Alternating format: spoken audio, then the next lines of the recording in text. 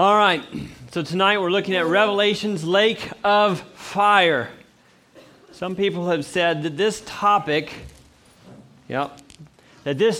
has driven more people out of the church, Christian churches, than any other topic. Now, I don't know how to prove whether or not that's true, but I think it goes to say that a lot of people have a hard time worshiping a God that says, I'm a God of love, but if you don't follow me, I'll burn you forever and ever and ever and ever. And so that's what we want to look at. What does the book of Revelation have to say about this idea of an ever-burning hell? And we need to be very careful how we look at this topic, because there are some words and there's some phrases that, if we're not careful, can lead us to that interpretation. But I hope tonight, and we're going to pray the Holy Spirit will lead us in our study tonight. I pray it'll be very clear that that's really not what the text is saying. And you hopefully won't have to take my word for it. In fact, I hope you don't.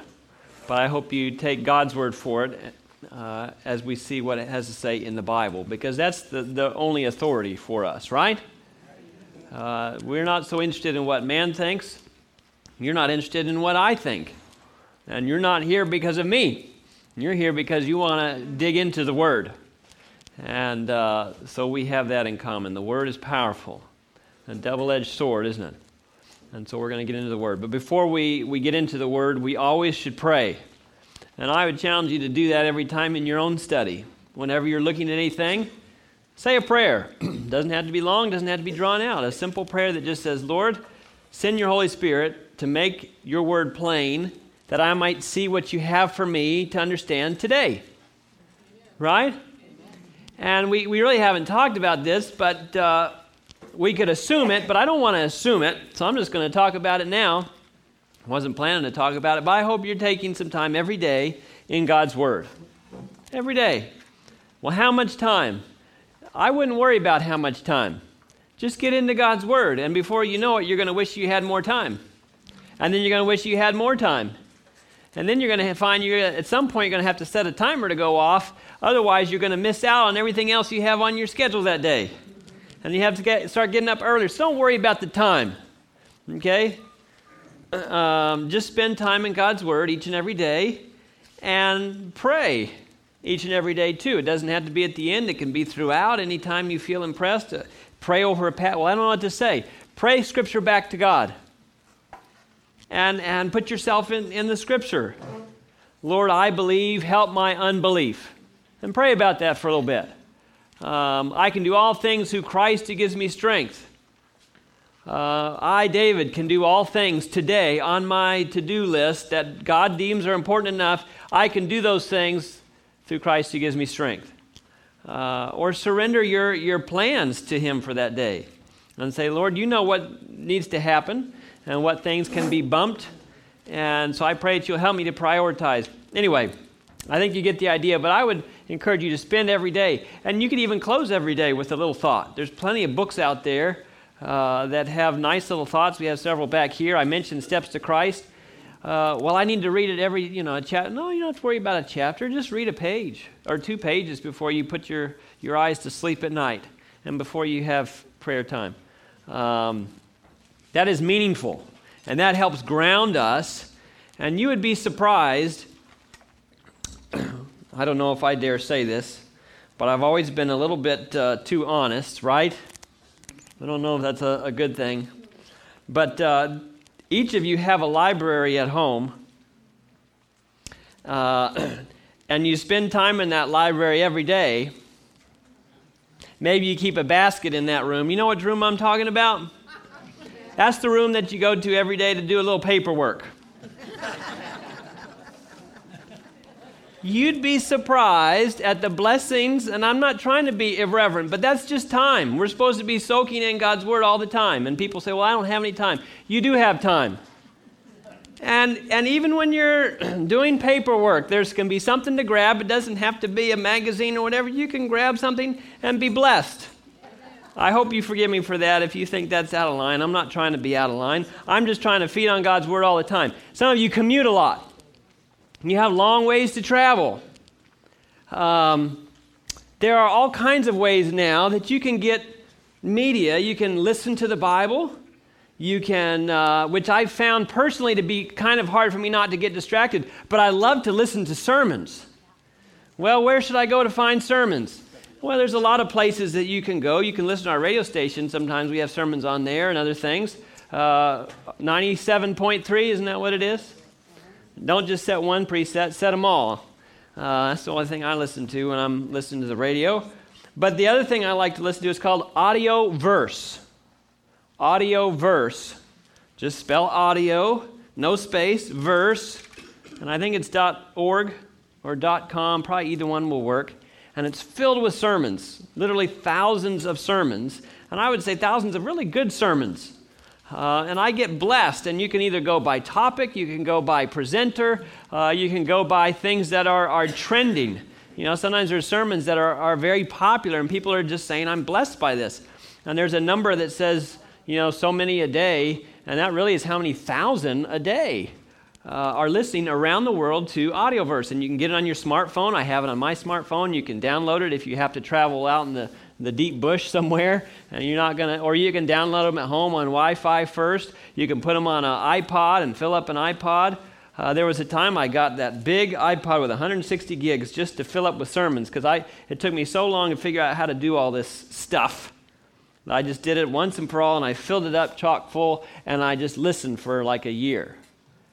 You'd be surprised at how that will feed you when you're just taking in God's Word over and over and over in all the gaps of your day. And when you say you have no time, you'd be surprised how much, and your brain just picks up right where you left off. Do I ever finish a sermon? Rarely. But then I pick it up right where I left off. When I exercise, the same thing. I like to watch or listen to a sermon or that kind of thing. So think about the cracks in your day that you can try and fill it up with something meaningful, right? What does this have to do with hell? Well, not much. So we're going to have prayer and we're going to get started. But you just got that for free. I'm not going to charge you for that. Let's pray.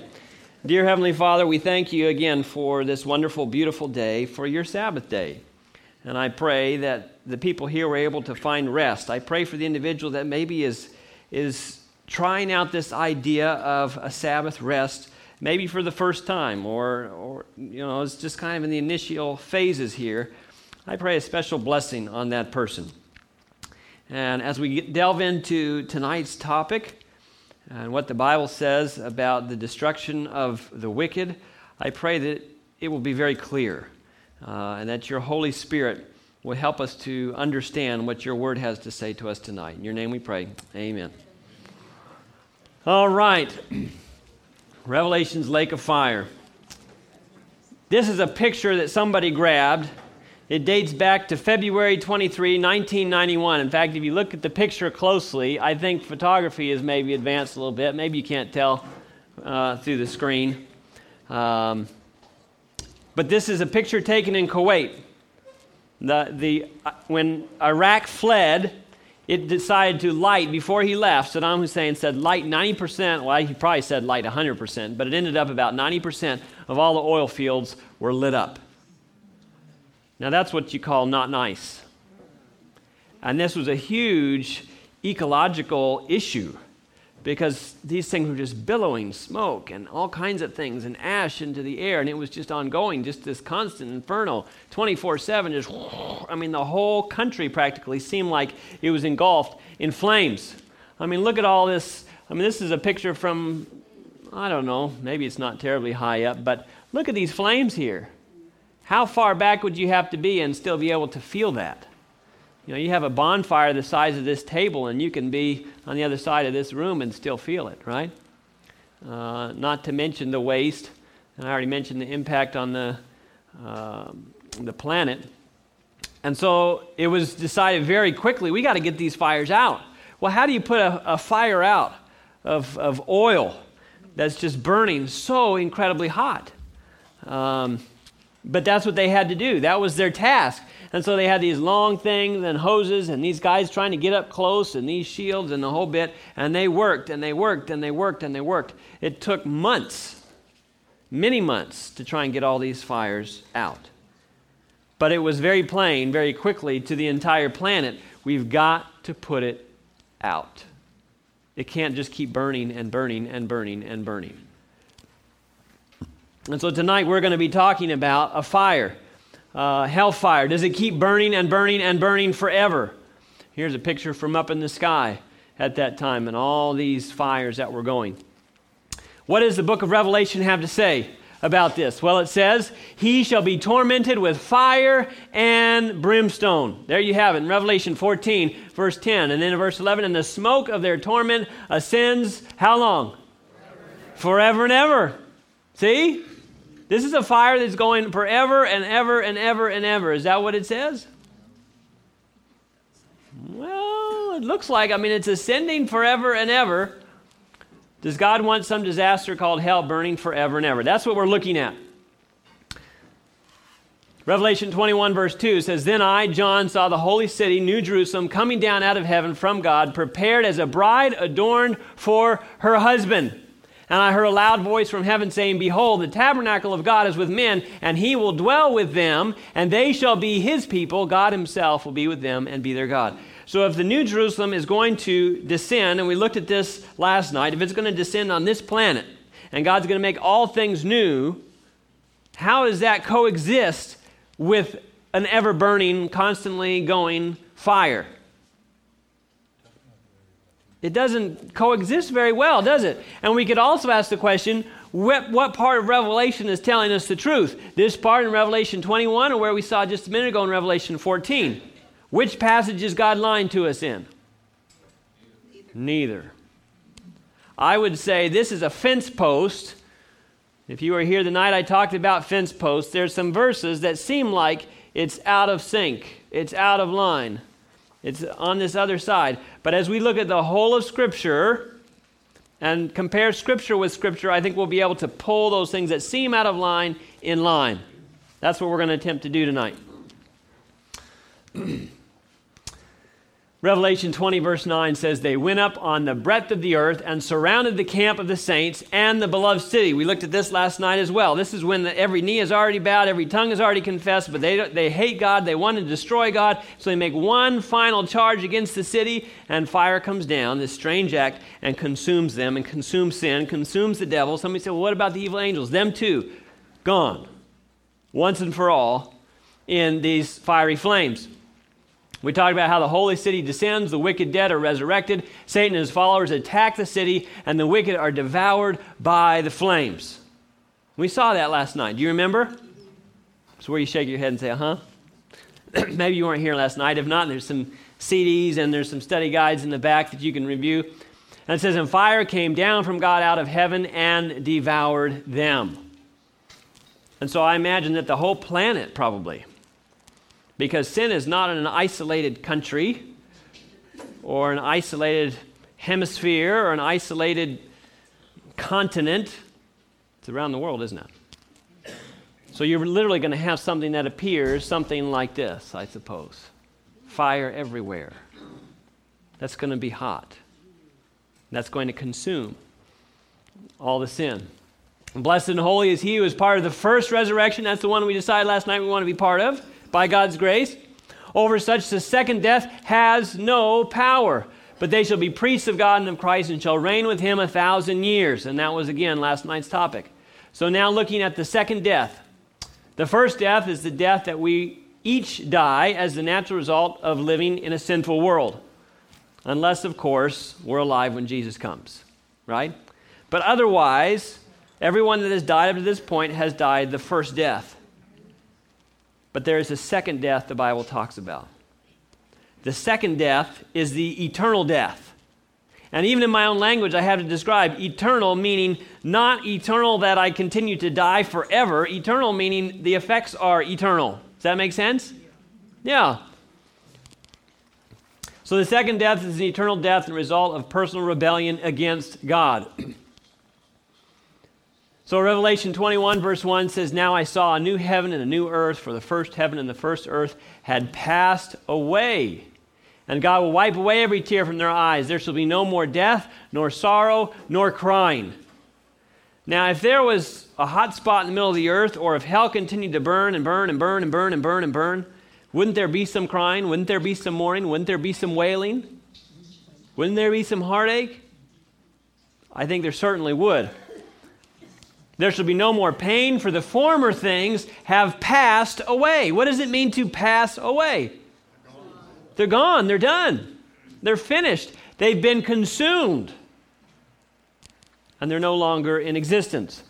So if that day is going to come, if we're ever going to arrive at that time, I mean, how many of you parents could enjoy, I don't know, I was going to say a vacation, but how many of you could enjoy a date knowing that your loved ones were suffering in the midst of that time? Or your kids are suffering. Well, we couldn't find a babysitter, so I just locked up the kids in the dog crate. Figure if we come and let them out every 4 hours, everything will be just fine. Are you going to have a good time? No. Maybe the husband could, but the wife would never be able to concentrate on anything. All right? Never mind DSS and the whole rest of that. So God is eventually going to do away with sin altogether. God will do away with not only sin, but suffering, pain, and hell forever. You think back of all the horrific things that have happened on this planet and continue to happen. It's not just in the past. In fact, anybody who's in law enforcement, even in this country, will say it is so much worse in Henderson County. I heard it just last week. It's so much worse in Henderson County than it was just 5 years ago, just 10 years ago. They say every day it gets worse. That's what they're saying. Some Christian, some not Christian, they're just saying we're seeing more of everything all the time. All the time. Would you want to torment your worst enemy for trillions of years? I don't know who your worst enemy is. But would you really literally want them to burn? I mean, eternity isn't 100 years, and it's not 1,000 years. It's not a million or billion or trillion. I mean, it just goes and goes and goes and goes. What point would that serve? Here I mean, let's say I was just the worst sinner I could possibly be for my entire life. Now, if I'm a terrible sinner and I just take it to the nth degree, I'm probably not going to live very long. But let's suppose the devil blesses me and I live for 100 years. What sense would it make to sin royally for 100 years and then be tortured with imaginable pain for trillions and trillions and trillions of years, and I can't even imagine how big that number is. What does that do to this whole argument and the great controversy that God is fair and just and true? You know, my little kid grabs a cookie. I told him not to take a cookie. He disobeyed me. And so I'm going to spank him now from this moment through eternity. How does that make sense? And so you have reasoning, thinking Christians that they say, I can't accept this. If this is the God that the Bible talks about, I don't want anything to do with him. And I can't fault them for that. I really can't. Because I don't want anything to do with that God either. So what have we done? Have we just come up with a crafty little way to weasel around something? Or is this truly what the Bible says? Well, let's see. Dr. John Stott. He's a fairly well-known, I don't know if you all have heard of him or not, but he's a fairly well-known scholar. He belongs to the Anglican Church, and he no longer believes in an ever-burning hell from his own study. He says, I don't believe in an ever-burning hell. In fact, it's rather surprising, having gone to seminary and, you read in commentaries and this commentary and that commentary, it can be rather surprising at times when people truly are Bible scholars in the sense that they're wanting to know exactly what the Bible says, the context, and they're delving into words and meanings in the original languages and on and on and on. They might claim a religion, but they believe all kinds of things that religion doesn't believe. And you come across that pretty often. You say, wait a second, I thought this guy was a Presbyterian or a Baptist or a Methodist or whatever it is. But they will say in their commentary something quite contrary to their denomination because they're just going with what the Word says. John Stott is an example of that, especially in this area of an ever-burning hell. He says the Bible doesn't support it, even though he claims a denomination. Here's one maybe you've heard of because the media has made it popular. How about that? He has a website. I just went here the other day, Edward Fudge Ministries. And he has his own book. In fact, here's his book, The Fire That Does What? Consumes. You know, that goes against everything we know about fire too. The hotter the fire, the more it consumes, and probably the faster it consumes. We had an issue at our house just the other day. Somebody flipped on the fan in the bathroom, and it was going to heat the house, right? Or heat the bathroom. And all of a sudden it makes all this noise. And I actually was over in Charlotte on Thursday, and Elizabeth is calling me, and I'm in this meeting. I say, I'm in the meeting. She says, I need you to step out of the meeting and take my call. Okay, so I come out. What's going on? And she says, there's smoke coming out of the bathroom, and it's up in the attic, and we turned the fan off, but now I'm afraid that the house is on fire. And so I'm troubleshooting with her and trying to talk to her, and it's kind of stopped, but there was ashes that came down, and it was quite the little scare. The kids ran outside. This was just Thursday. They ran outside, and they're crying, and Mary Ann's shaking, and Matthew's praying, Dear Jesus, please don't let our house burn down. And I still don't know exactly what happened. There's a box up there where the fan is, and something got in there and was on the coil, and something was making a fair bit of smoke. What that something is, we haven't figured that out yet. But we have that fan switch taped off. We're not touching that for now until we get that checked out. But the idea of a smoldering fire is what scared Elizabeth by the time I talked to her. What if there's something in the attic and it's smoldering? In fact, somebody in this church had some issue where it smoldered for quite some time until all of a sudden a good bit of the house, and then just boom. I mean, flames have a way of just popping sometimes, right? It's smoldering and it's just kind of red, and all of a sudden, poof, and it goes. But the hotter the fire, the faster it's going to consume whatever it is. True? Yeah. So for a hellfire and brimstone preacher to be talking about how hot the fire is, but it doesn't consume anything, that doesn't make a lot of sense. From everything that God's shown us about what fire does here, it doesn't make much sense. Sometimes people say, well, you don't believe in hellfire. No, I do believe in hellfire. I believe in one that's a lot hotter than you do, maybe. Because it actually burns it up and it consumes everything. So anyway, he wrote a book, The Fire That Consumes. And the more he studied this, and some of you may have seen this film, I would recommend this film, Hell and Mr. Fudge. It's not your high-budget film, but I think they've done a good job. I really do. And it talks about how he came across all these passages, and he went up against the establishment at the school and the university and his professors and all these things with all these questions, and he went back and forth on some debates and various things. You need to pay attention to this, I think. And in fact, we're going to have a couple of these for sale in the back. So you'll have to fight over them, I guess. I don't know. But the idea of an ever-burning hell for trillions of years is really a pagan doctrine, and it's blasphemy to a God of love. Would you agree with that? Amen. I would agree with that. Thinking Christians have a hard time with that. So questions about hell. When does hell occur? We want to look at that. Is hell a hot spot burning the center of the earth right now? We're going to look at that. Number 3, how long does hell last? And number 4, how can a loving God destroy those he loves? Fair questions. Hell is the final destruction of the wicked that purifies the earth at the end of time when they are totally consumed. Totally consumed. When God consumes sin, he consumes those who cling to sin. Really, he doesn't want to consume anybody. And we're going to look at that text before the night's done too. He doesn't wish that any would perish, but all would come to repentance. So the bigger the fire, the quicker the death. That's what makes sense to me. Malachi 4:1 says, For behold, the day is coming. Do you notice that? Good, because I underlined it. The day is coming, burning like an oven, and all the proud, yes, all who do wickedly, will be stubble. Okay? And the day which is coming, in case you missed it the first time or the second time, the third time, which is coming, shall burn them up, says the Lord of hosts. What happened to your homework? It done got burned up. What does that mean? Well, it's still burned in my bag right now. No, it means it's gone. It burned up. It's consumed. I don't know if that, the terminology, we use that all the time. Does that mean burned up as in the smoke went up, the thing is gone? I don't know, but it's gone. It burned up. I'm glad my house didn't burn up, because then I wouldn't have a house. Right?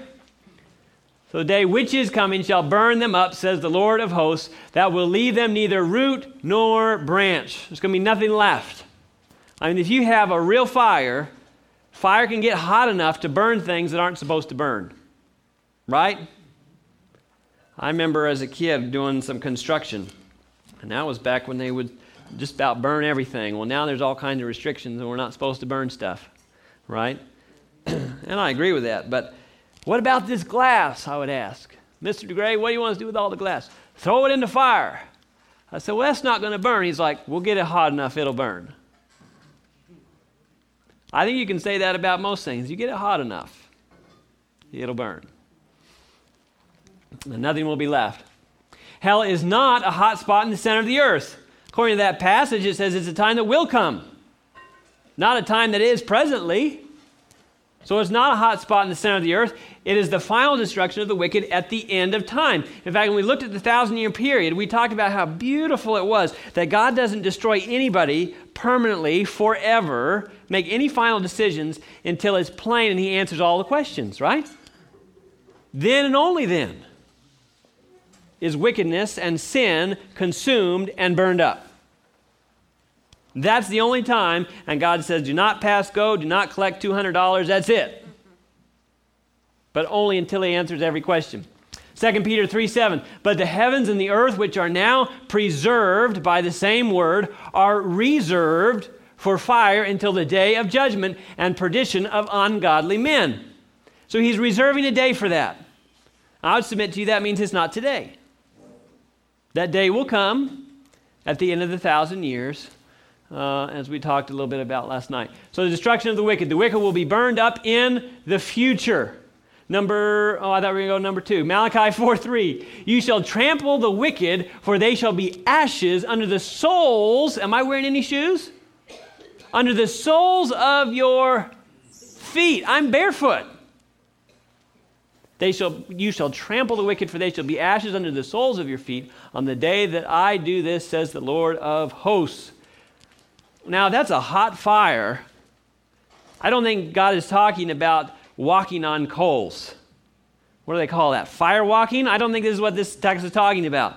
I think this text is talking about a time that the wicked are burned up, they are consumed, sin is consumed, and it's gone. It ceases to exist, and time passes enough to where the ashes cool down, and you can walk on them. And it doesn't hurt your bare feet. Your bare winter feet. Anybody here have tough feet at the end of the summer growing up as a kid? Man, I could step on nails by the end of the summer, but in the spring, I had little pansy feet. I don't think it matters if you have pansy feet or tough feet. You're going to be able to walk on the ashes of the wicked. The wicked will be turned to ashes, not burned continually for millions and trillions of years. Would God really enjoy all eternity with the redeemed if he was continually conscious of the screams of the wicked in hell? Would he? Would you? That'd be awfully tough. Be awfully tough. Psalm 37:20, but the wicked shall perish, and the enemies of the Lord, like the splendor of the meadows, shall vanish. Into smoke they shall vanish away. Still, more texts, and we could provide more texts than we really have time for, that talk about a conclusion and a finality to this idea of wickedness and sin and all that kind of thing. So the wicked will be burned in the future, then the wicked will be consumed and burned up and turned to ashes. And so now we have to deal with this question. What does the Bible mean when it uses the expression everlasting destruction or eternal fire? Because that's what people really, that's where this idea, I think, largely, pagan ideas too, but people will point to these passages and say, see, there it is. So we need to answer that question. Hebrews 9:12 says, not with the blood of goats and calves, but with his own blood, he entered the most holy place once and for all, having obtained eternal redemption. How did Jesus obtain eternal redemption? Well, he's still hanging on the cross today. And tomorrow and the next day, forever and ever and ever and ever and ever and ever. Is that what's happening? No. He did it once. And the effects of that once go for how long? Eternal. Eternal, eternal, eternal. Hebrews 6:2, of the doctrine of baptisms, of laying on of hands, of resurrection of the dead, and of eternal judgment. Eternal judgment. That means we judge forever and ever and ever and ever and ever? No. We judge, and the effects of that judgment are eternal. We're not going to go back and change things or have second chances. I mean, you judge, and the effects are eternal. Does that make sense? So the results of redemption and judgment will be everlasting. But notice it's the results that are everlasting. Does that make sense? Okay. Judah 1:7, as Sodom and Gomorrah and the cities around them in a similar manner to these, having given themselves over to sexual immorality and gone after strange flesh, are set forth as an example, suffering the vengeance of eternal fire. This is fire that burns forever and ever, isn't it? I don't think so. Sodom and Gomorrah, what the text say, is an example of what will happen at the end of time. So I just have a simple question. Is Sodom and Gomorrah still burning today? And if so, where? It's not still burning. If it was, it would be a tourist hotspot. Sorry, I didn't mean to do that. I really honestly didn't. But it would be a tourist attraction, wouldn't it? Come see the ever-burning fires of Sodom and Gomorrah. They've never gone out, ever, ever, ever, ever, and they're going to be burning forever, ever, ever, ever. I think you and I would know about it. I think we could go home tonight and Google how to get tickets to go see the eternal burning fire of Sodom and Gomorrah. It's actually underwater right now, from what archaeologists tell us. And it's not burning there either. So if that's the example of what's going to happen at the end, maybe we should take note of the fact that eternal fire does not mean it's burning forever and ever and ever, but the effects of that fire are eternal. You're not going to undo it. You're not going to reconstruct your homework from the smoke in the air. The effects of your homework getting burned up are eternal. You can redo the homework, but anyway. 2 Peter 2:6. And turning the cities of Sodom and Gomorrah into ashes, condemned them to destruction, making them an example to those who afterward would live ungodly. We have it again. An example. Fire came down on Sodom and Gomorrah. And everything was what? Consumed, burned up, turned into ashes. So an eternal fire is one whose effects or results are eternal. Everlasting punishment is one punishment whose effects are or results are eternal. Notice the Bible, and this isn't a verse, but I think we have a verse. Maybe I should wait till we see those. But everlasting punishment is not everlasting punishing. There's a difference. If we have any English majors in here, everlasting punishment has a conclusion to it. If it doesn't, then it's going to be everlasting punishing. See the difference? There's a difference. We're talking punishment that's everlasting. The effects are everlasting. You can't change it. Okay? So it's punishment, everlasting punishment. Philippians 3:18, that they are the enemies of the cross of Christ, whose end is destruction. The Greek word for destruction is one of the strongest words in the entire Bible. It means to be utterly consumed or totally destroyed. So even doing a word study on that word destruction, it's very plain and very clear that this has an end to it. Okay? And so all of this mythology and all the rest comes from all kinds of pagan things that are not rooted in Scripture. God's plan has always included loving invitations to save people. And again, people say, well, what kind of a God is that who holds a gun up to my head and says, either love me or I'm going to burn you in hell? That's a twisted view of the situation. The situation is sin will kill you. You have AIDS or you have Ebola, and you will die. I will die. And the only hope for us is to go down to Atlanta and look at those people with the yellow suits. I know this is a little bit old, and we have something else. It's a Zika virus now, right? Have mercy. But the point is, we have Ebola. We are destined to die. And our only hope is to try and get the treatment that can turn that around. And that's happened for some. Jesus is that treatment. And he is calling out to us. I don't want you to perish. I don't want you to die. I want you to get the treatment that you need. Well, what kind of an option is that? You're forcing me. No, I'm not forcing you. I'm just begging you. You don't have to go through this. All right. Matthew 7:13, for wide is the gate and broad the way that leads to destruction. So the fate of the wicked will die. We know that. Romans 6:23, the wicked will perish.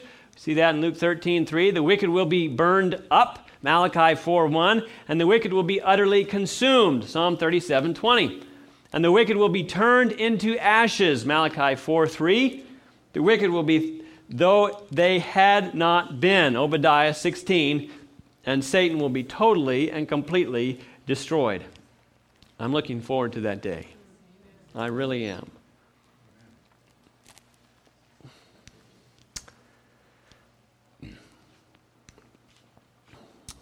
We can either be in this situation or we can accept this invitation.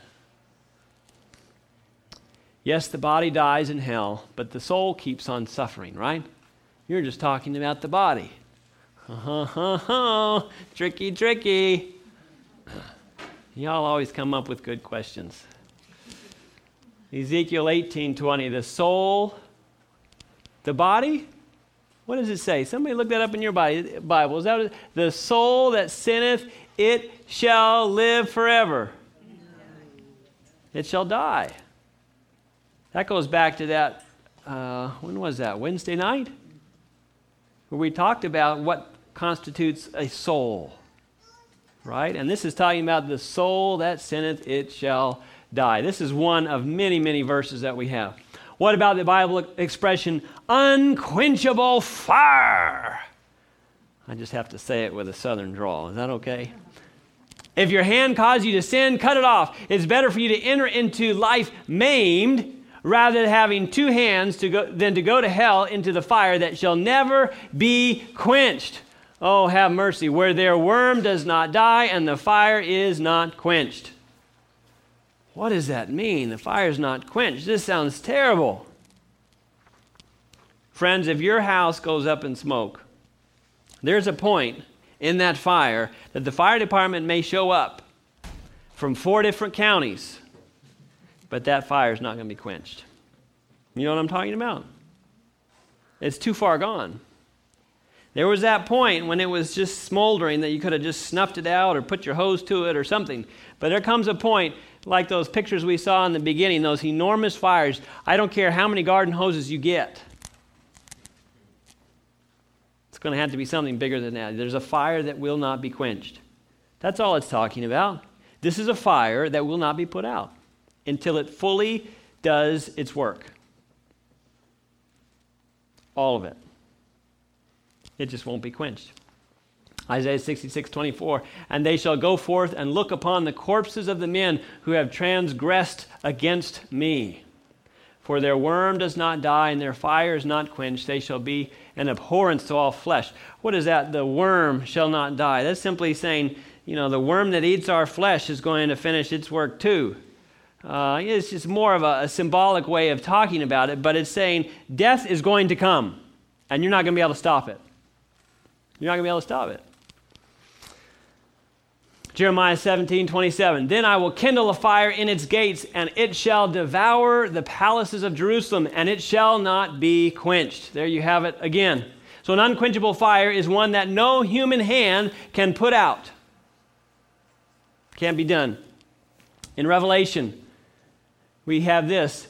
He shall be tormented with fire and brimstone, and the smoke of their torment ascends forever and ever, and they have no rest day or night. Her smoke rises up forever and ever. Now, if that doesn't sound like an ever-burning hell, I don't know what does. Oh, boy, I should have thought before I put that text on the screen. Well, forever in the Bible can be translated until the end of the age. Now, that's a key point. Sometimes that word is translated forever, sometimes it's translated to the end of the age, but either way, when it says forever, it means until the end of the age. That makes a big difference. Let's look at some examples, because you may not be believing me, but it sometimes refers to a limited time. Exodus 21:6, then his master shall bring him to the judges, and he shall also bring him to the door or to the doorpost, and his master shall pierce his ear with an awl, and he shall serve him forever. Is that servant still serving his master from back when this was done thousands of years ago? No, to the end of the age, and that age is expired. Yeah. Forever in the passage refers to a limited amount of time, the life of the slave. It's kind of understood. Does that make sense? Jonah, chapter 2, verse 6. I love that picture. These are called sweet lips, by the way. I'm a vegetarian, but I hear these are very tasty fish. I'm distracted easily. Jonah 2, verse 6. I went down to the moorings of the mountains, the earth with its bars closed behind me forever. Yet you have brought up my life from the pit, O Lord my God. Was he down in the whale forever?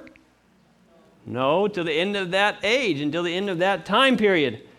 Jonah was in the belly of the whale forever, or until the end of the age, until it was time for him to come out. So he had to be careful. You know, anybody here that speaks a second language, or third, or fourth, or eighth language, you understand that to be a good translator is challenging. If you don't know a second language, or haven't studied a second language, that concept can be lost. But the idea that this one word we're always going to translate with this one word doesn't always work. In fact, many times it doesn't work. Sometimes this word over here needs 3 words over here. Or this word in this context is said this way, but when you use it over here, you have to say it and go around and around and around another way. So you can't just say this word equals that word. And especially when you get into biblical languages, you have a word that has all kinds of nuance and meaning. And I mean, you've heard pastors go on and on about love and how there's different kinds of love and the different words for love. But in our English Bibles, it just says love. I love my cat and I love my wife. What? Oh yeah, and I love playing golf and I love Jesus. Well, in that sense, our English language is pretty weak. Now, we can add words to that, right? To help us in our English language, but in the Greek language and Hebrew language and other these languages, just the word itself denotes a meaning beyond what we have in English. So we had to be careful of that when we're looking in our Bibles as well, and that's why sometimes we had to go back to the original. 1 Samuel 1:22, I will take him that he may appear. This is Hannah, her little son Samuel, you might remember. She's taking him to the priest. She says, I, Hannah, will take him that he may appear before the Lord and remain there forever. He's not still serving there. Does that make sense? Therefore, I also have lent him to the Lord as long as he lives. It answers it for us. How long is forever in this situation? As long as he lives. He shall be lent to the Lord. So, in Revelation where it says they'll burn forever, it's really to the end of the age or as long as somebody lives. Does that make sense? Now, I will submit the fact that if the only verses we had on the destruction of the wicked is the one in Revelation, I will fully concede that we would probably have a problem. Now, we could get into the millennium, which we already talked about. We could get into the state of the dead. We could get into some other things. But we just have that one text, and that fence could go in any direction you wanted it to. Are you with me? But when we have all these other verses, and the fence seems to be lining up this way, and then we come across that verse that seems a little bit vague, I think we've just found a good reason that we can pull that one into line. Does that make sense? And I think that's important. Is it the clearest text that we have? No. But can it also mean what all these other texts mean? It can. And I think that's important to recognize. So what about the parable of the rich man and Lazarus? Do you remember the parable of the rich man and Lazarus?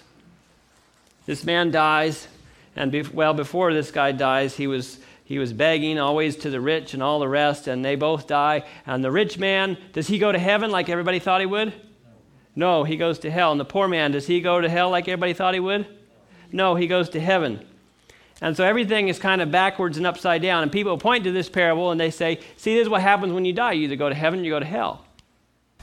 Now keep in mind, a parable is intended to teach one main point. And if we start picking apart every tiny piece of a parable, even this parable, we have some problems. What are some of those problems? Well, it's a literal story. If it is literal, fully, Abraham's bosom must be very large. We've had various pictures of heaven and what it looks like. We're going to have to scrap all of that, and we're going to have a big, hairy chest. I don't like that idea, do you? That seems odd. Number 2, can people in heaven really see people in hell, and do they talk to each other? This is a common story that was often told that Jesus twists around as well. But if this is really reality of how it is, if it's literal, that I'm in heaven and I can have a conversation with somebody in hell, whoa. How am I going to enjoy heaven when I can hear, let's say my family rejects God and I'm listening to them the whole time I'm in heaven? How can I enjoy heaven? That doesn't make sense either, does it? Third, do souls have fingers and eyes and tongues? I mean, all this figurative language? No. And so this is a string of I think it's 5 different parables, and the main point is what decisions you make here on this earth determine your destiny. It's not what everybody thinks. And they thought, well, if you're rich and you're healthy and you're wealthy, then obviously you're going straight to heaven. And Jesus says, not so. That's not a free ticket. They thought, well, that means the Lord's blessing you and blessing you and blessing you. No, not necessarily. Right? And everything is switched around. Here's the wealth. Everybody thought if you were wealthy, God blessed you, and so on. The parable's true meaning. Here it is. Riches are not necessarily a sign of divine favor. There is no second chance after death. He says, oh, just let me go back and warn my friends. He says, no, we can't do that. It doesn't work that way. And miracles are not a sign of divine favor. He says, well, maybe if you just, in fact, right not long after this parable, he does an incredible miracle with somebody also named, what was his name? Lazarus. And all of a sudden, he did that incredible miracle in the sight of all these doubters, and all the doubters believed. Is that what the Bible says? No, they continue to doubt. No miracle is going to supersede God's word. It's not.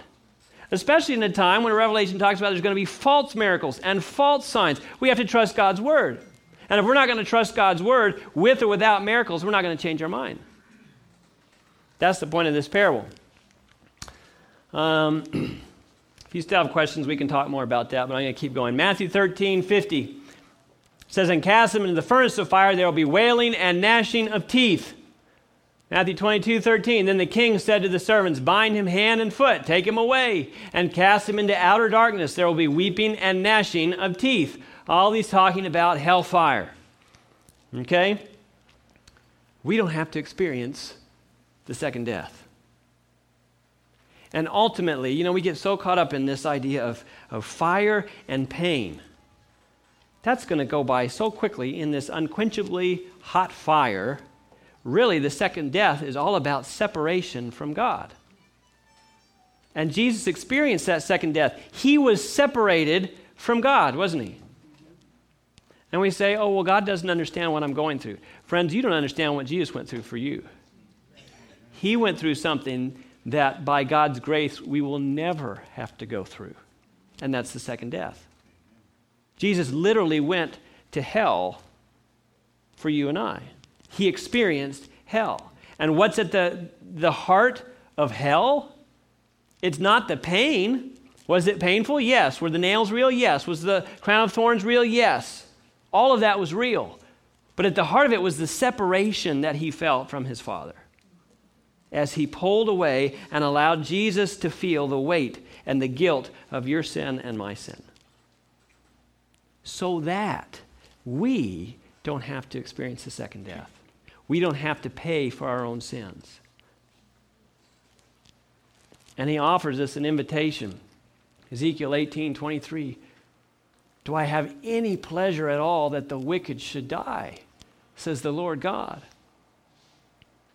and not that he should turn from his ways and live? Do you hear the tears in his voice? I don't want this for anyone. I don't want this for you. Sin will ultimately destroy you, but there's a way that you can live. I am the way and the truth and the life. And I think even in this idea of hellfire, we see that God is fair and he's just and he's true. He's given every opportunity for people to choose him.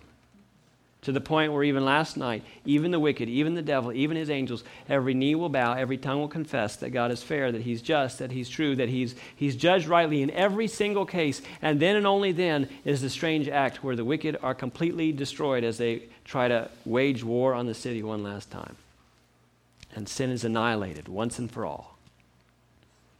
That'll be sobering. If by God's grace, and there's no reason we can't be, if by God's grace we're up in the sea, that's going to be a sobering thing to take in. That'll be a hard thing to take in, a sad thing to take in. But it will be done. It will be finished. 4 times I think we have in Scripture, creation at the end, he says it is finished. What's the next time? At the cross, he said it is finished. When he comes to the second coming after the 7 last plagues and we think there's no hope anywhere, he says it is finished. And after this, he says it's finished. Sin is finished. Once and for all, it's done. It's purged. It's consumed. It's over. And on that day, true eternity begins with Jesus, where all of that is done away with. Everything's been paid in full. Sin is eradicated. The devil is gone. It's like this time of year being 10 years old and summer break comes. No more homework, no more stress. I'm just going to kick off my shoes and go play in the creek every day. That's what it's going to be.